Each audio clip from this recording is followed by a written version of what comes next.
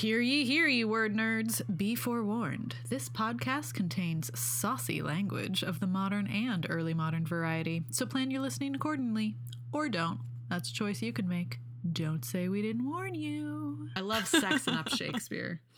Yeah, I mean, it's what we've been doing for 400 years. That's why it's still here, Yeah, right? well, and that's also Just what we've add been doing sex to the more sex. for 5 years. We love to sex up Shakespeare. You know, we just that's more of a byproduct, though. Slip into a we're little sexy, negligee and just be like, hey, hey, Bill. Yeah, that too. Let's be like, the listeners never knew until now. We're both in like super sexy underwear every time we record. But also like Shakespeare themed underwear. Like cod pieces and ruffs and nothing else. Yes. my lovely linen shift, you know? Nice pair of hose. Don't you love it? Yeah. Yeah. I love us.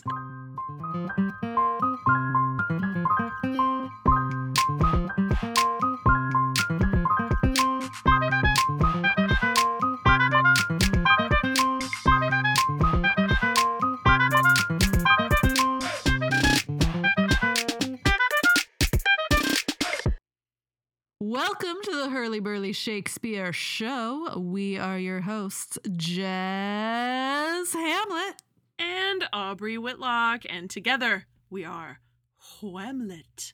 And this week, it's Comedy of Errors 201. Bet you forgot about Comedy of Errors.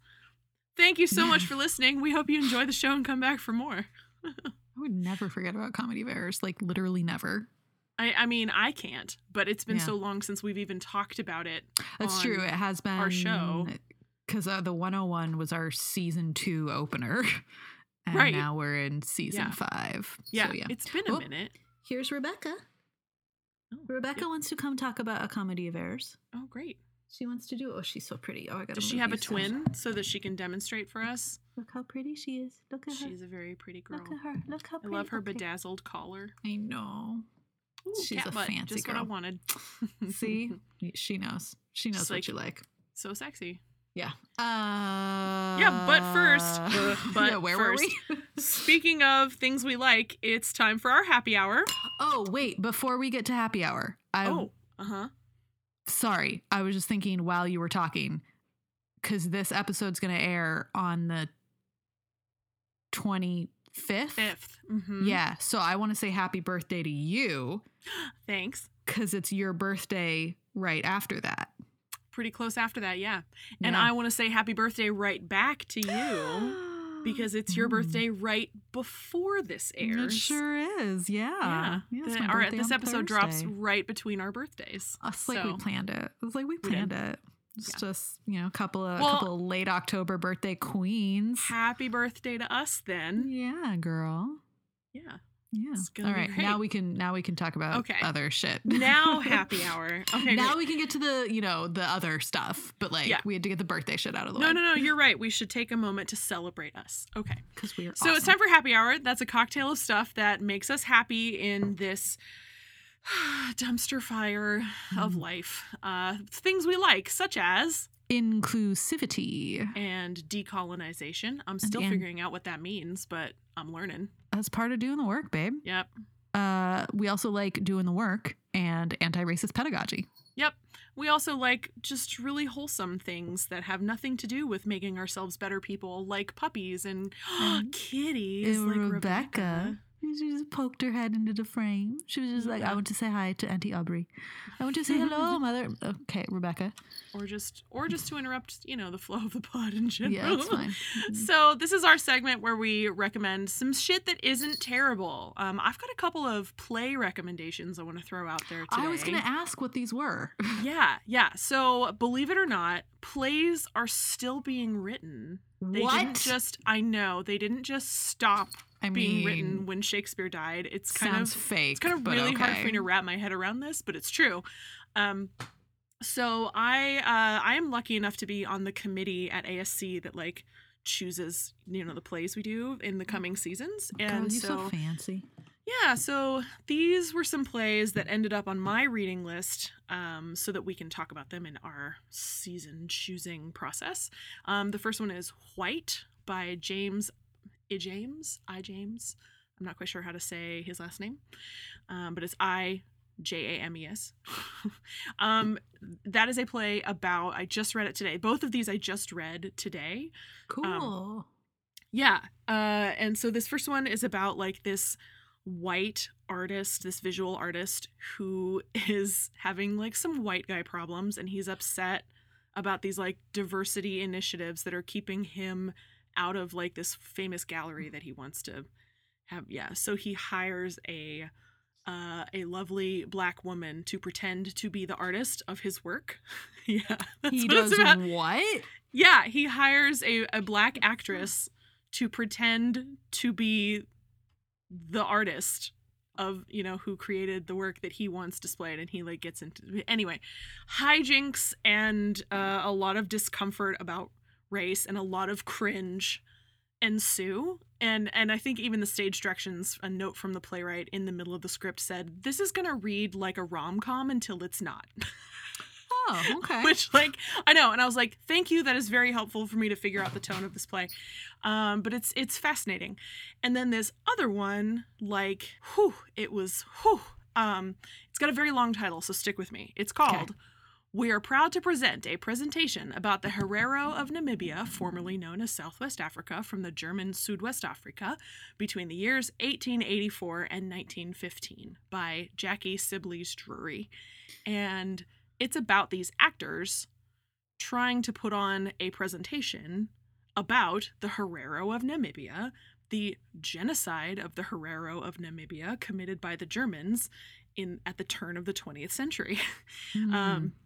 So it's about colonization. It's about genocide. It's about also these 3 black actors and 3 white actors in a room together trying to figure out how to have really difficult conversations and how to make this content true and palatable. And it's very now. It's a play. Timely. Yeah, it's a play about trying to have really difficult conversations about race and genocide and stuff. And yeah, wow. it was really good. It was really good. And it obviously, being a Shakespeare company, I'm always having to think, like, in my brain, how does this talk to something in Shakespeare, or how does a Shakespeare play have something to contribute to this, or like how can they be a 2 sides of the same coin in some way, like, right, how is this gonna fit? So that just kind of got my brain churning. And these are fan-fucking-tastic plays. Just go read them, people. They're not all that long. Modern plays don't take all that long to read because there's a lot of negative space on the page. It's just, you know, they're very easy to read. The content's difficult in these particular plays, but like, easy reads. Go read them. Go expand your canon, to quote the Hedge Pig Initiative. So what you got? Well, to follow on the heels of that, mine's just like an afterthought, basically, but register to vote. Hell yeah. That's my recommendation, is register to vote. Do that. You can do all of that. You can check if you are already registered. You can update your registration. You can find your polling place. You can do all of these things and more at vote.org. In many states, the deadline to register before the November elections is coming up or has already passed. So get on it. Like, literally the second you hear me say this, I want you to press pause and go check your registration right now. In fact, we'll wait.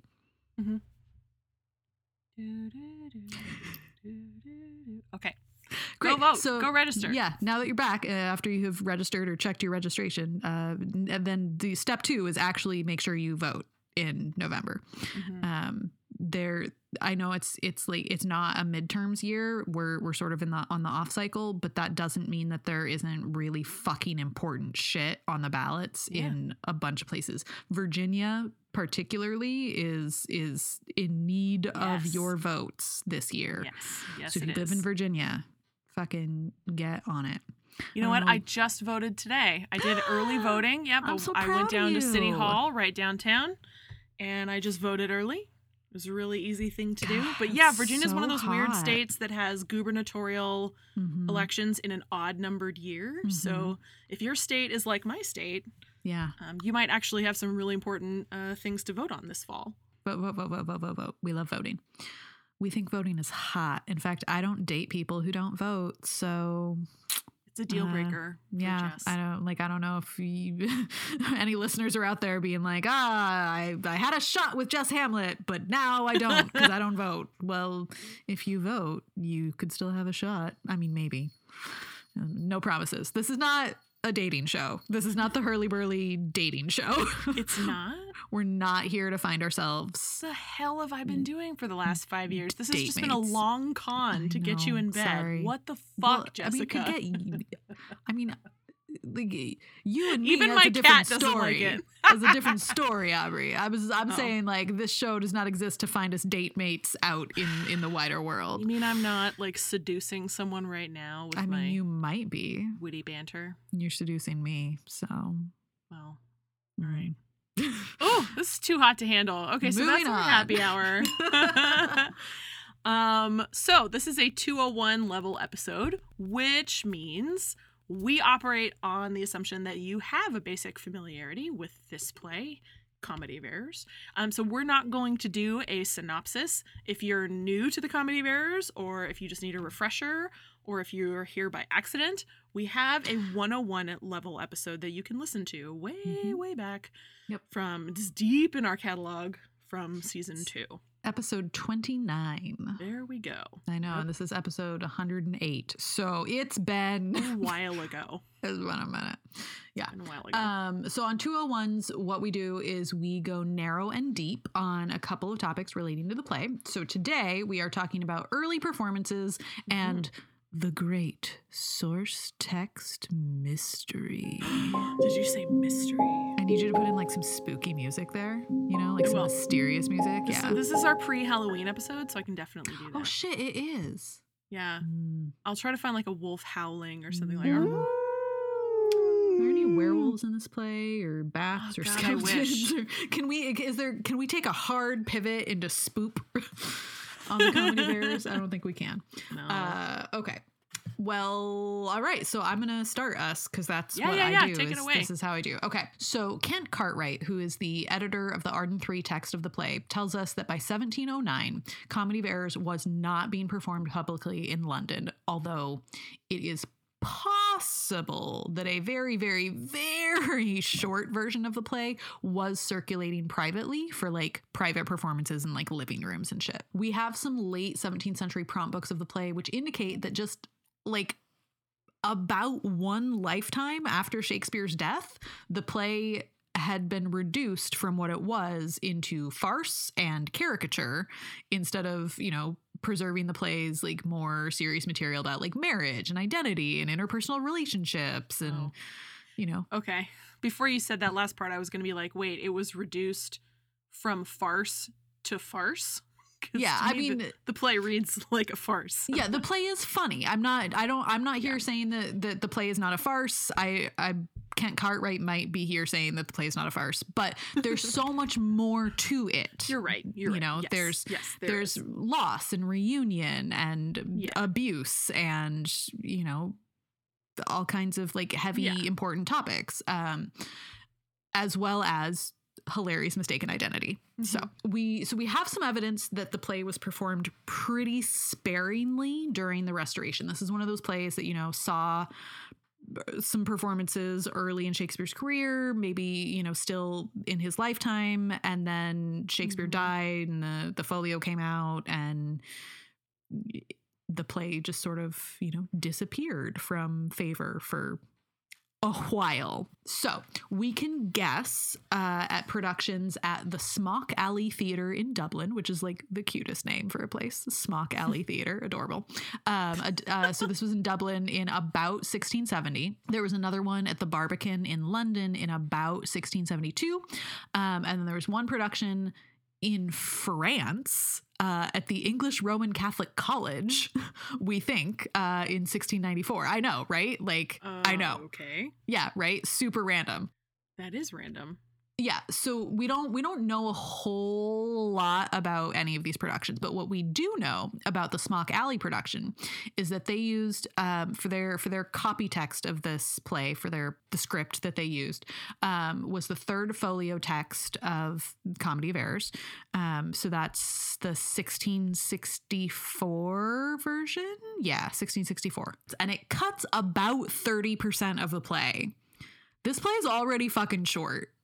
If you cut 30%, what are you fucking left with is my question. So some of the cuts that we know that they made they come from, Aegean's super long opening speech about the fucking shipwreck and the weather and the shipwreck and the lost sons, and there was like a fucking storm and a shipwreck and, that whole thing. And then what else gets cut is most of Luciana and Adriana's debate about marriage in Act 2, Scene 1. So those are some of the things that we lose, which has the effect of making this play more farcical than it already was, because we lose out on some of the balancing, like, serious material.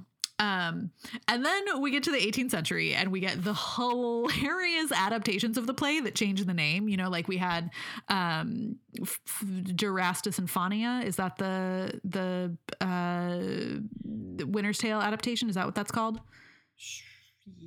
We read it. Okay. We did read it, and I still don't remember. Yeah. My brain is a No, sieve. it's fine. It was a long time ago. Or, we get the Taming of the Shrew adaptations that I think is just called like Kate and Petruchio, that kind of shit. Yeah. So one adaptation of this was called Everybody Mistaken, which is adorable. And that happens in 1716. And then in 1734, we get See If You Like It, which I'm obsessed. I want to see a play that's called See If You Like It. I mean, but wasn't that confusing for folks? Because of As You Like It? I assume As You Like It was still floating around. Yeah. Right? Probably this was not confusing. No. Okay. I would be surprised. So toward the latter half of the century, Comedy of Errors falls into that group of plays that were adapted and rewritten. Most famously, by people like David Garrick and Nahum Tate and Colley Cibber. We've talked about the Tate Lear on the podcast. Yes, we have. I am sure we've talked about the hilarious Garrick Hamlet. Yes.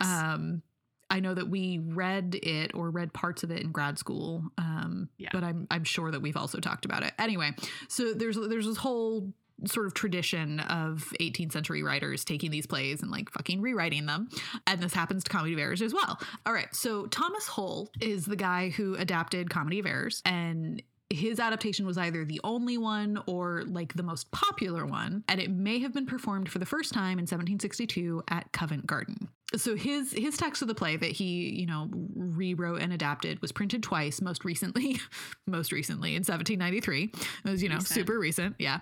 And it was, but this is the thing, is that this was the dominant version of the play that was performed well into the 19th century. Like, Shakespeare got shut out of his own play, which he did in, all of these sort of 18th century adaptations. That's not super uncommon. Anyway, so this adaptation version removes the magic. It amps up patriarchal themes. It expands the final recognition scene in Act 5. And annoyingly, it cuts the final version of the Dromios, which, like, why would you do that? Yeah. Yeah. It also cuts all of the material that critiques the abuse of the servant characters. So sure, just beating your servants, hilarious, not problematic in any way. I mean, looking at those dates though, like we're at the height of like transatlantic slave trade here. We wouldn't want to denigrate the trade of half of the Western world. Yeah, just because it was common doesn't make it okay. Which is what I've been saying to my students. No argument here. No argument here. Okay, so then this brings us to 1819, where we get the fucking opera version of the play. I know. What? Okay, I already know what we're going to talk about in our 301 for this play. How mad are you that you've never seen the opera Comedy of Errors? I'm not really an opera person, but I would be if I could see this. Yeah. So the opera version is based on Thomas Hull's adaptation, but with the addition of song. So I think it's less opera and more just like musical. Okay. But they call it an opera in the Arden. So like, I'm not here to argue with the Arden. It was super successful. It had an initial run of 27 performances. It included a hunting scene in snowy mountains. What? I know. Why? I have questions. I have so many questions. Yep. And then it also had a final sort of medley that included material from both Midsummer and The Tempest. So dying to get my hands on this. Dying. Wow. Yeah. And then I'm going to wrap up with what I think is sort of unquestionably the most fantastic 19th century production. It opened in New York in 1845, and it was produced by Thomas and Henry Placide, or maybe just Placid. We're American. And they were a set of twins.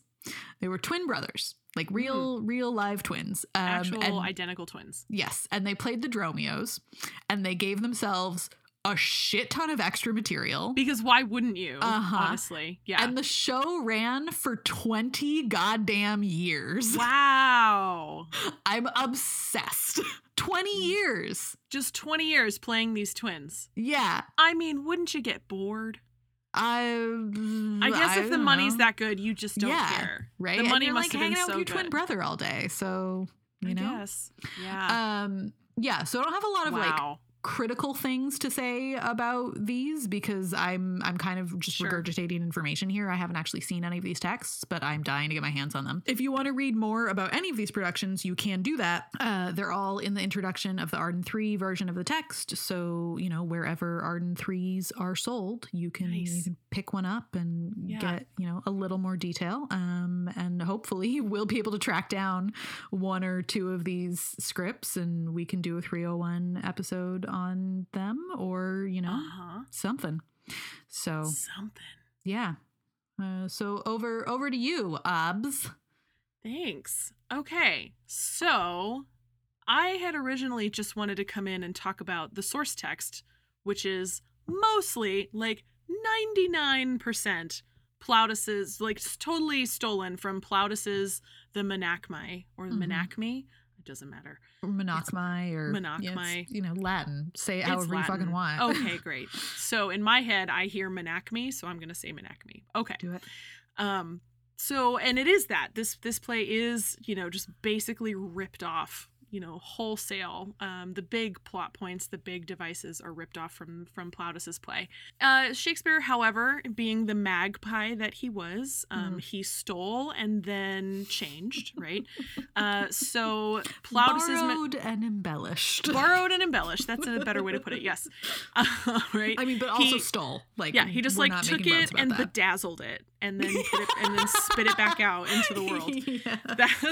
That's what he did. So some of the bedazzling that Shakespeare did to Plautus's Menachmi is he added a second set of twins. So in the original text, there was only what we think of as the Antipholi, right? The two Antipholus twins, and then there was just the one servant. So the one servant gets confused about who's his master, whatever. So Shakespeare added another Dromio, right? Another servant. So there's double the fun. You know, he also like minimized the courtesan. Plautus's Menachmi has like the random courtesan that pops up in Comedy of Errors. Yeah. She just pops up and she's like, that stupid Antipholus, he said he was going to give me a chain. Like she's got maybe, you know, 60 lines in one scene. Shakespeare took that and just like shrunk it from Plautus's play. In Plautus's play, she is in several scenes. The Antipholus or the Menachmus is his name, right? That character is definitely in an ongoing relationship with this kept woman, right? So she's a much larger role in the Plautus play. So Shakespeare took her status and actually gave it back to the wife character, Adriana. There is no Adriana as named. She's just called wife. She's nameless in Plautus. And Shakespeare changed a lot of the names. He changed some of the location names, like from Epidamnum to Ephesus and things like that. Although the fact that the traveling twins are Syracusan stays the same. So there, you know. Don't they come from Epidamnum in this play? Isn't that like their place of origin? There is a mention of Epidamnum in Comedy of Errors. Or like if it's not this play, someone somewhere talks about Epidamnum. Yes, I know this name. They do in like Aegeus. Aegean's big like monologue. It's something Right. about Epidamnum. They do have some kind of roots in Okay. Epidamnum, but it's not their like born there or some shit. Right. There's a, instead of the dad looking for his son, like in Plautus's original, there's like a whole prologue about how like the dad died of grief, and it was actually Menachmus's grandfather who named him and kind of raised the lost twin, and like there's a whole different reason why he was lost. Instead of being swept away at sea, he was like swept away in a river, like just like small like little details like that, and then changed names of characters and stuff. But my question is, so like, and I've seen, actually I was lucky enough to get to see Plautus's Menachmi one time at Cool. Yeah, back when Shakespeare Santa Cruz was still Shakespeare Santa Cruz instead of Santa Cruz Shakespeare, when they were still affiliated with the university. Seems like a ridiculous name change. I know, but it was a whole thing. Oh okay, my God, I'll take your word for it. All right, it was a whole thing. Okay. But they used to do, they probably still do this. I haven't visited Santa Cruz Shakespeare Festival in a while, but they used to do this thing where like their acting fellows had a show that they did, and it was like a one-off on a weekend that Sure. like they were, extras and spear carriers and whatever in the main productions, but then they got to have their own show. Mhm. And one summer they did the Comedy of Errors, which was like a main stage show, and then the interns and the fellows got to do the Menachmi, so that you could see, so you could come in on the weekend, on this particular weekend, and see the two stories like next to each other. So I actually got to see it, and it is a romp. It's a silly play, just with fewer twins. That's really, it's like the same fucking play. So that's kind of fun. But my question is, how did Shakespeare get his hands on this story, right? Mhm. And here's why I ask that, okay? Ask it. Tell me why. Because we know, right? And I should cite my sources as well. I'm looking at the Oxford Shakespeare edition. I don't know which edition from the Oxford University Press. It's an old one from 2002. So anyway, that's why I'm reading the notes from this one. So not an Arden. I couldn't get my hands on an Arden. It was a whole thing. Okay, so here's the mystery, right? This play, the Comedy of Errors, I should say, Shakespeare's play, was first performed, we think, in 1594. Mhm. And there's an anecdote at the beginning of these notes. God, I love an anecdote. I Fuck know. me up with an anecdote, Whitlock. Yeah, so there's an anecdote about, and this is why scholars think it was first performed in 1594.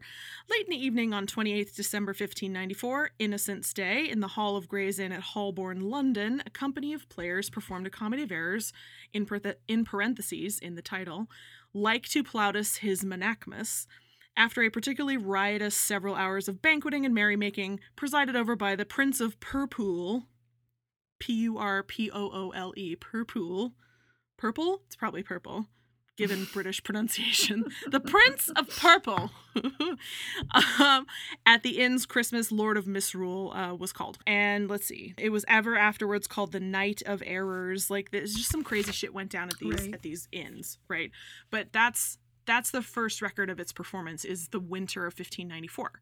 Okay. However, the English translation by William Warner of Plautus's Menachmi and other works by Plautus was not printed until 1595. It's like a full year later. It was not printed. Mhm. So the question is, there's like one of two things could have happened that I can think of, or maybe it was something else entirely, because I wasn't there. I'm not a time traveler. What? So I'm not. I wish I were sometimes, but I'm not. Exclusive. You heard it here first, folks. I know. Really sharing all my secrets today. God, you just misled what I'm us wearing for so while many we years. record, what I am and am not. I am not a time traveler. Sorry, people. So the question is, did Shakespeare read the original story in the original Latin, which was possible, right? Yeah, he could have done. He had a Latin grammar school education. He could have done. Yep, right. Yeah. He could have done. And some scholars think that maybe, right? Some stage directions and some speech headings kind of seem to indicate that. They seem to indicate like they were translated directly or lifted directly from Latin and not from English, from an English translation. Sure. Also, Shakespeare completely stole the whole, if you'll recall from the Comedy of Errors, the scene, the lunch scene where the Antipholus of Ephesus brings his friends home from for dinner, and he's locked out of the house. Borrow and there's me like a the crow. whole exactly, and there's that whole scene of like him trying to get in, but the other and there's some Dromio and fucking fart Antipholus are already jokes. inside the house. Yeah. That whole scene was lifted from a different Plautus play, which had no English translation in Shakespeare's lifetime. Okay. So like that was lifted from an untranslated play. So maybe, you know, maybe Shakespeare was able to completely, you know, read the whole thing in Latin, or there is some evidence and some indication that the handwritten manuscript of William Warner's translation was floating around London for a few months before it actually went to the printer. For sure. So did Shakespeare see a copy of the translation's manuscript before it was printed? Maybe. Such things were not totally unknown to happen, right? London's theater and literary scene was a pretty small bubble. It is possible that he and William Warner were buds and that, you know, he got a firsthand look at that before it went to the printer.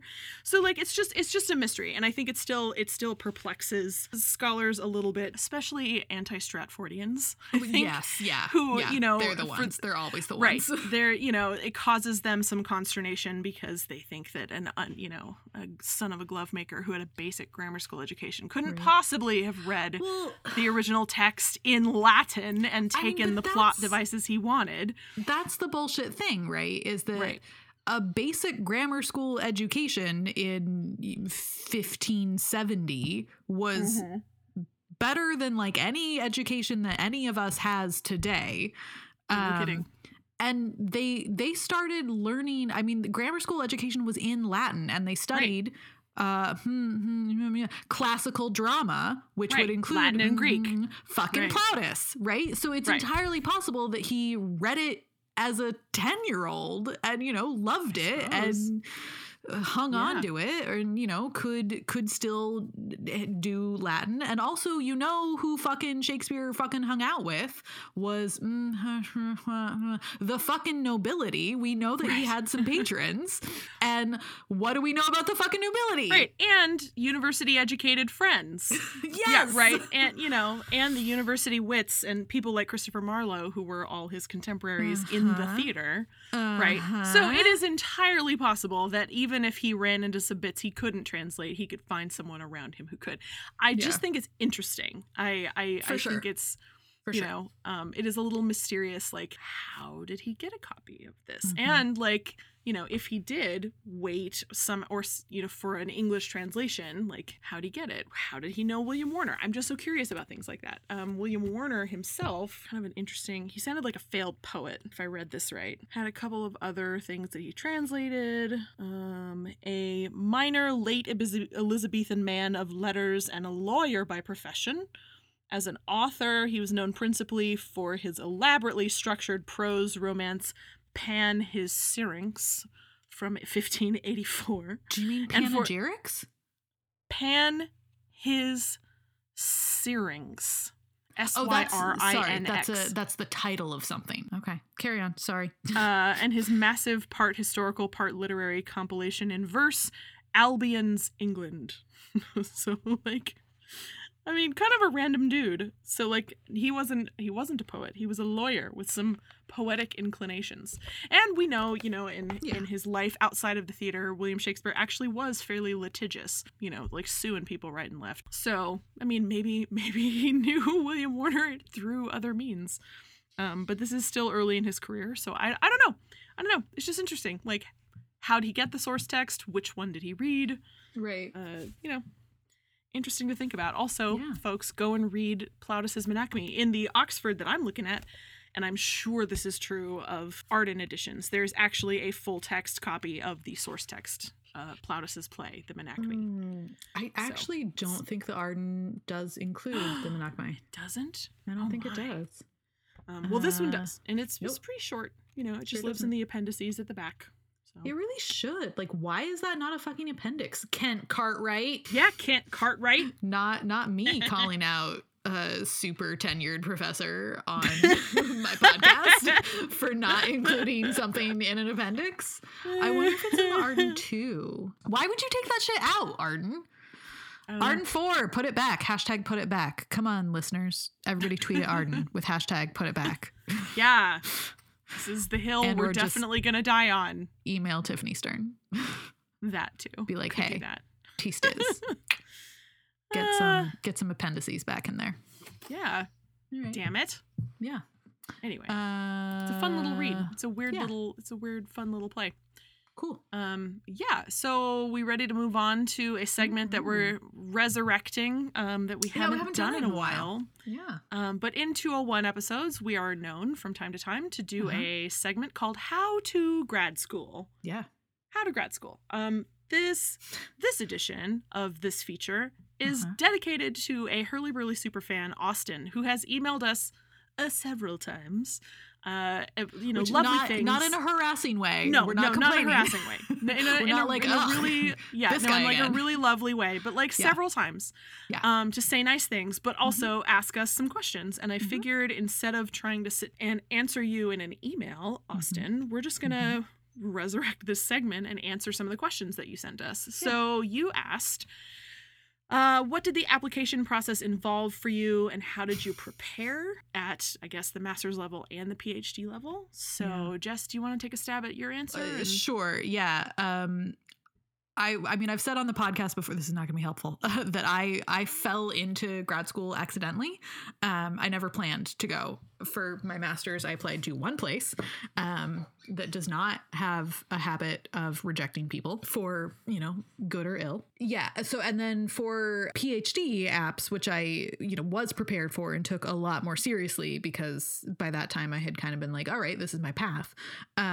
It was a lot of drafting, getting a lot of feedback, writing, personal statement after personal statement, which I think is about the only document I had to actually craft for the PhD applications, is just the personal statement. I had a writing sample.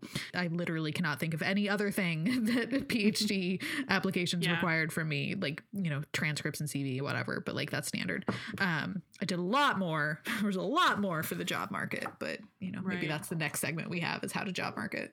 Let's actually never do that. I don't ever want to. Really stressful. Yeah. So the answer is, it's just a personal statement, man. You just, and you get feedback on it, and you write some drafts, and you have one paragraph at the end that you tailor to every institution that you apply to. And that's what you do. That's what I did anyway. Yeah. I remember, you just got to look up, and it varies from program to program. This is such a hard thing to answer. I know, Austin, you said you were interested in dramaturgy programs, which I know nothing about. Yeah, neither Jess nor I went to school specifically for dramaturgy. Nope. I do know that programs like that exist. Yep. But I did not apply for any of those. But I would imagine, dramaturgy is all about, the structure of a play, right? And how it reads to a viewer. And also, I mean, it's a fair amount of research, but production dramaturgy is really about how does stuff read within a very specific context, that context being the time and place you're performing this show, right? So that requires just a lot of high level analytical thinking, which lots of programs train you to do that. And I think, have a writing sample ready. Most application processes ask for some kind of writing sample, whether that's a personal statement or it's usually a personal statement and a writing sample, right? They want to see that you know how to write scholarly shit. Right. And and sometimes the only writing sample that they care about or that they want is your personal statement. I know that for the program that Jess and I both did at Mary Baldwin, we also weirdly had to take the GRE. Oh, fuck. Yeah. I fucking forgot about the GREs. I know, right? Just blotted it from your memory. Yeah. Yeah. Lots of programs are disposing of that requirement because the GRE is fucking ableist and classist as fuck. Yeah. Like most standardized tests, it was written by white people for white people and centers kind of only European understandings of everything. Yep. So so a lot of programs are doing away with that, and with the SATs and ACTs too. Yep. At the undergrad level. But so if you have to take the GRE, study for the GRE. I remember bombing the math portion of the GRE really badly, and then calling our admissions person. Her name was Julie, and I was like, "Is that going to hurt my chances?" And she was like, last time I checked, there was no calculus in Shakespeare, so I think you're fine." Yep. Yeah. I was like, Yep. okay, that made me feel better. So like, you know, and again, like, you know, study for that how you think you should. Get a test prep book if you think you should. If you're a bad test taker, that's what like I you get a did. lot I of got a test test book. anxiety, then do that. You know, do what you got to do to help you feel armed and dangerous mentally in the test. Like, arm yourself the way you need to. Yeah. Okay, Austin also asks, what would you tell yourself before entering grad school, and how did you handle finances? I mean, I would tell myself the same thing I tell every fucking other person I encounter who's like, I want to go to grad school, which is, do not do this unless you are 1000% sure it is the thing you want to do and the degree is going to help you get the job that you want. Because grad school is there. I mean, it's kind of the persistent joke in grad school is that it like fucking tanks your mental health and tanks your physical health and tanks your financial health. And those things I think are true for just about everybody in, you know, different kinds of ways.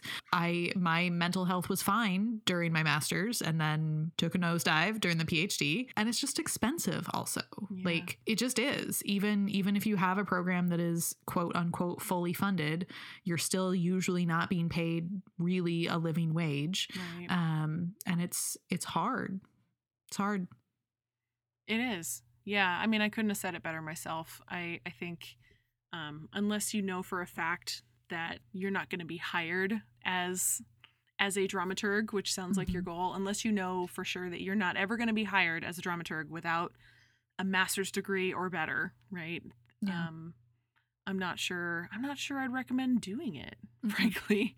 No, do not take on the debt. Do not take on the debt unless it's going to actually pay off for you. Yeah. And I mean, that sounds really hypocritical for me, at least, because like, I suppose there is a way to do what I'm doing currently without having an MFA. Like, you don't have to have a master's in, you know, a Master of Fine Arts in Shakespeare and performance to be a director of education at a theater, right? You don't have, not everybody has that same kind of educational background. I did that. I have always wanted an MFA, so that was part of my reason for going in. I was like, that's the pinnacle for me. That's what I want. And there is something to be said for like taking on training because it is going to enrich you as a person and like make your life more full. But yeah, you got to balance that with shit. I'm saddled with debt forever now. Yeah, and like forever.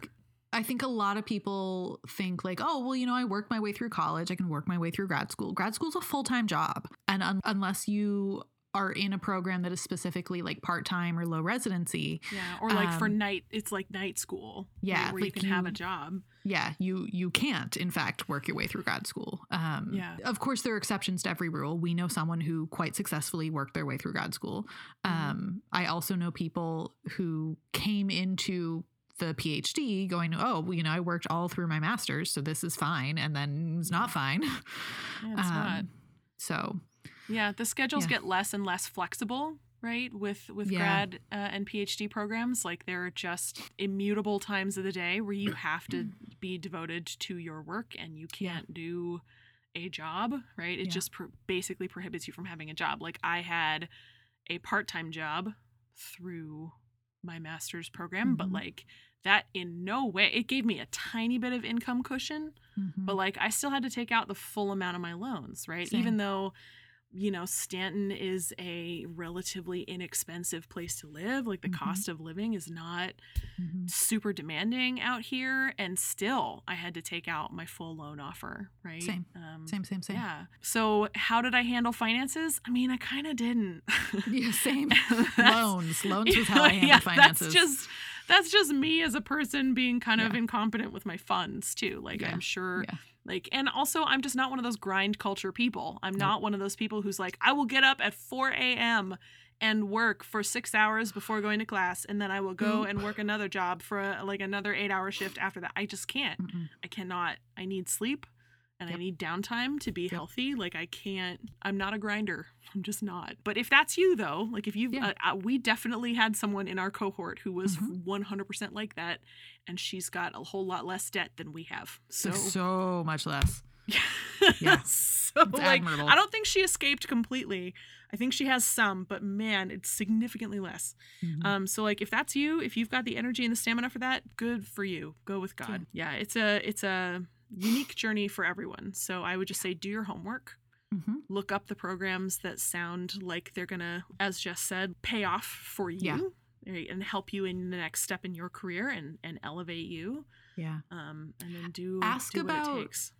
Job placement stats. Yeah. At any program, anyone ever. Yeah. Ask an alumni about job network, placement. right? And how strong is their alumni network in that too? Yeah. And not just like, do your grads have jobs, but are your grads working jobs in the field that they want? Yeah. Are those grads able to work just that job, or do they have, 4 other part-time jobs? Like, those are the questions you got to ask. So not exhaustive, but those are some thoughts that we have. Good questions. Yeah. We've also never claimed to be experts on anything. Yeah. Right. That's probably not true. So, I think we both claim to be experts on Shakespeare, but I earned it, goddammit, with all my debt. 10,000 hours. That makes me an expert. Yeah. So thank you, Austin, for reaching out to us and for listening continuously. We wish you the best in all of your endeavors. I really hope. Good luck. Yeah. I hope you find the program that works for you, if you find one, and I hope you, do that dramaturgy thing. Okay. It's gossip time, yeah? Yeah. It says Jess News. Oh, right. This is me.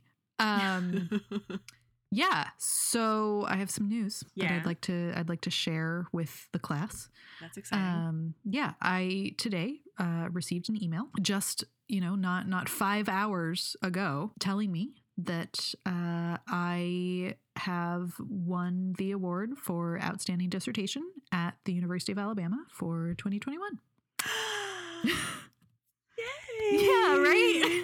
Congratulations. She's done it again, folks. She won that same fucking award in our master's program, too. I sure did. Outstanding thesis, and now I got outstanding dissertation. Oh, man. So I get a cash prize. Hey. And I think I get a certificate, and then my dissertation gets passed on to the college level, so the whole College of Arts and Sciences. And if I win there, I get a plaque and more money. No? Yes. Yeah, probably more money. Cool. Yeah. And then also if I win there, then I go to the university-wide competition. So that's College of Arts and Sciences, College of Education, Business, whatever other fucking colleges there are. Oh my gosh. The University of Alabama. And if I win at the university level, I think they throw me a parade. I'm pretty sure they're legally contracted to throw me a parade. So straight up ticker tape, the whole 9 yards, all of it. Yep. So that's my news. It's, a little bit of good news for a Monday. And I'm so proud of you. You worked baby. So hard. I really did. I really did. So hard. In a fucking pandemic. Yeah. I can't think of anybody else who would deserve this kind of accolade more than you. Aww. So you stop. Congratulations. But don't stop. Yeah, it's nice. Yeah, it's a nice line on the CV. Makes me look sharp, and also, is maybe a good measure that this might actually see the light of day as a book someday. Yeah. So, yeah.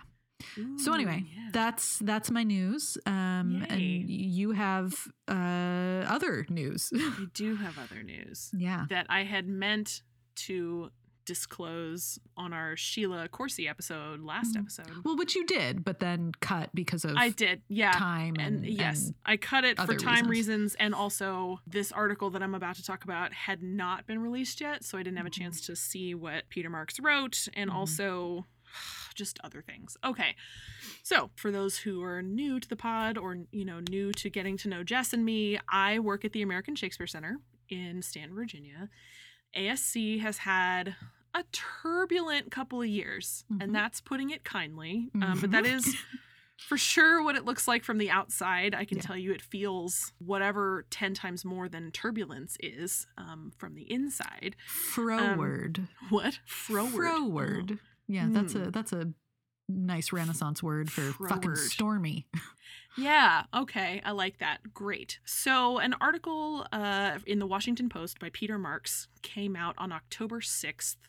And then Lauren Halverson of the Nothing for the Group blog also picked it up the week after. But the article, we'll post a link to it on the landing page for this episode, basically goes into the story of why ASC canceled the remainder of our fall season and the Blackfriars Conference.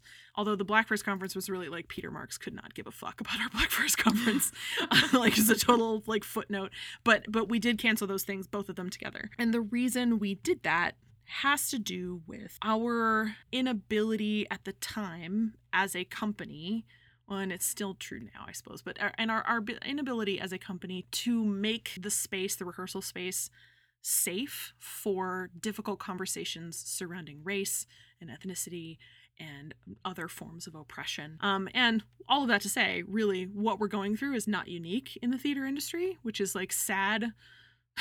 It's kind of sad. So Peter Marks basically focused on that cancellation, and what it came down to was we were slated to do a play called Keen by Anshuli Felicia King. It was commissioned as part of our Shakespeare's New Contemporaries project, which is to make a new canon of plays that sort of speak to themes in Shakespeare's canon.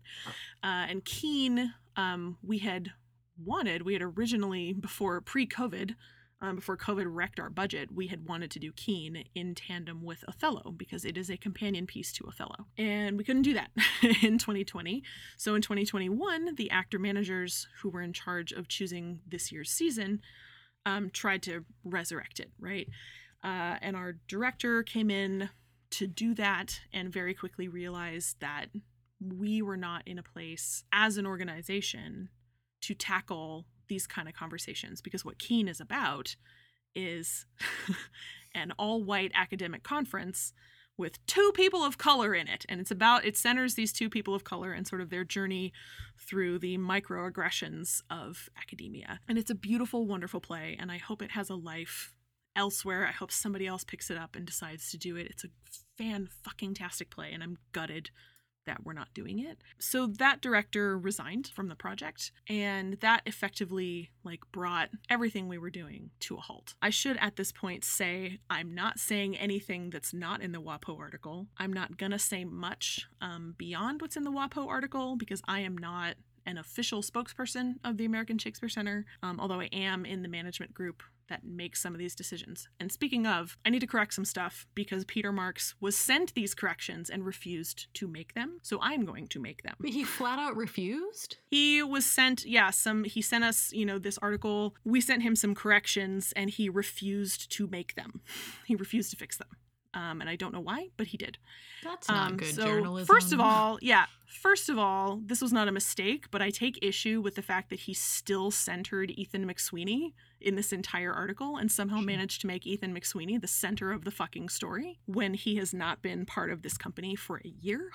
Sure. That pisses me off. But the thing he actually got wrong is he states, and I'm going to read the quote. He says, the 4-person actor-manager model, they said, began showing signs of erosion as one of the members, troupe standout Brandon Carter, shifted to programming duties.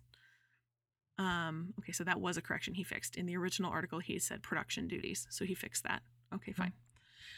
Eventually, according to Kelly Burdick Carter, Brandon's wife, a management committee of 6 department managers representing production, engagement, and other units replaced the actor-manager model as the company's essential supervisors. This is the part he refused to fix, and this is the part that is entirely inaccurate.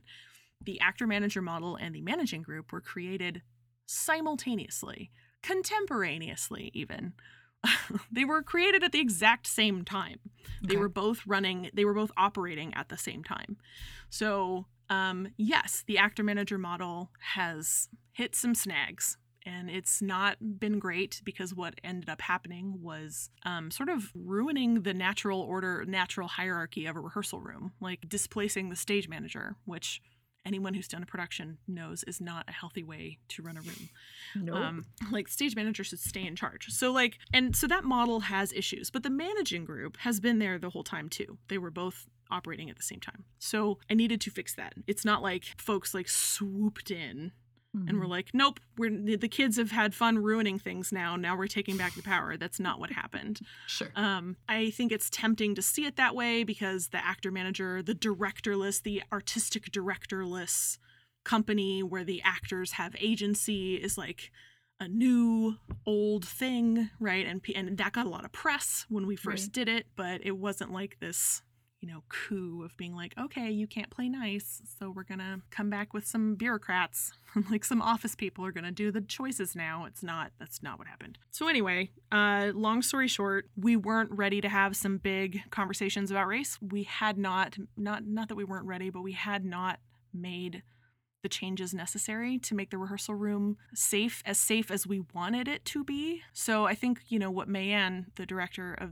former director of Keene, what she did in calling a halt really was forced us to take time and reassess and really look hard at, hey, look, we've never stopped running.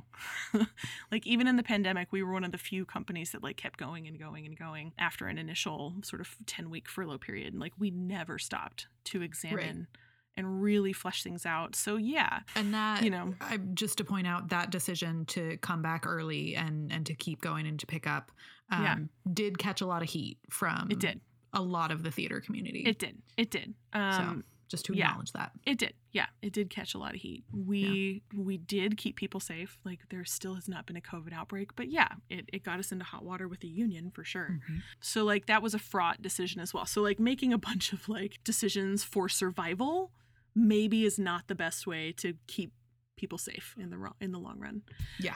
So we have recently contracted Jokaka Consultants. That's Joseph Tony Castaneda Carrera, who's a consultant based in LA, for a 9-month plus training and reorganizational diversity, equity, inclusion program. So we have acted swiftly to amend some of those problems. Like this pause it's not us just sitting around eating bonbons. We're still like trying to get work done. We're just not producing while we do it. So, and that was kind of the same thing with Blackfriars Conference. We were like, we can't stop because this half of the house is on fire and then still do a conference in the other half of the house. Like we had to stop both of them. So it was a bummer and people were bummed out, but also very generous so far, have been very generous with like, yeah, okay, you guys, do what you need to do. So that was a really scattershot. I just can't get any better at narrating what happened. I just can't. I've been trying and trying and trying to like explain all the things that happened. It feels very jumbled. It's been a slog. So are we okay? Not really, but we're not as bad as we were. Not, so we're taking care of our people right now. Yeah.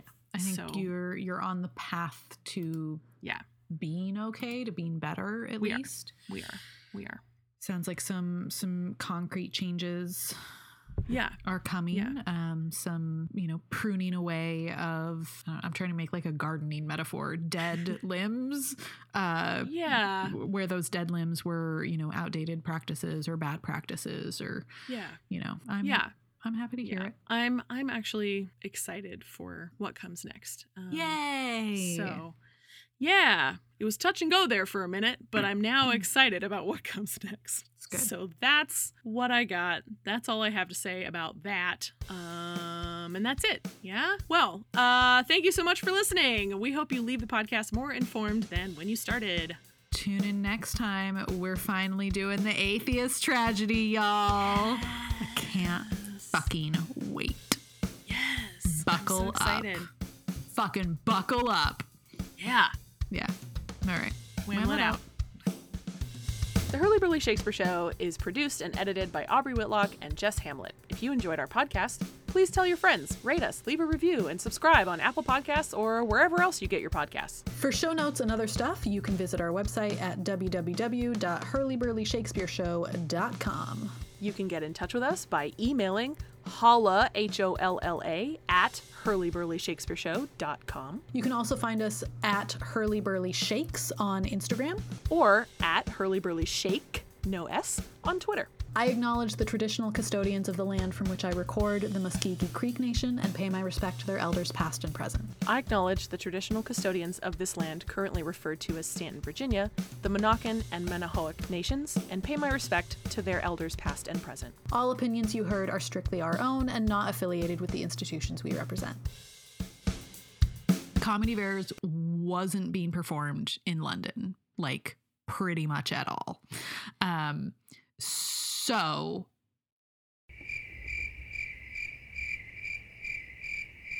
did you see my brain just stop working? Did you see it? I thought the screen froze. Nope. Yeah. that was my brain shutting down. Oh, okay. I'm gonna start over. I'm gonna take that Yeah. again. Jesus. It just Happy stopped. Monday. It just stopped. Yeah. It's been there, friend. Ooh, yeah. Okay. I've been there. All right. Let me try it again.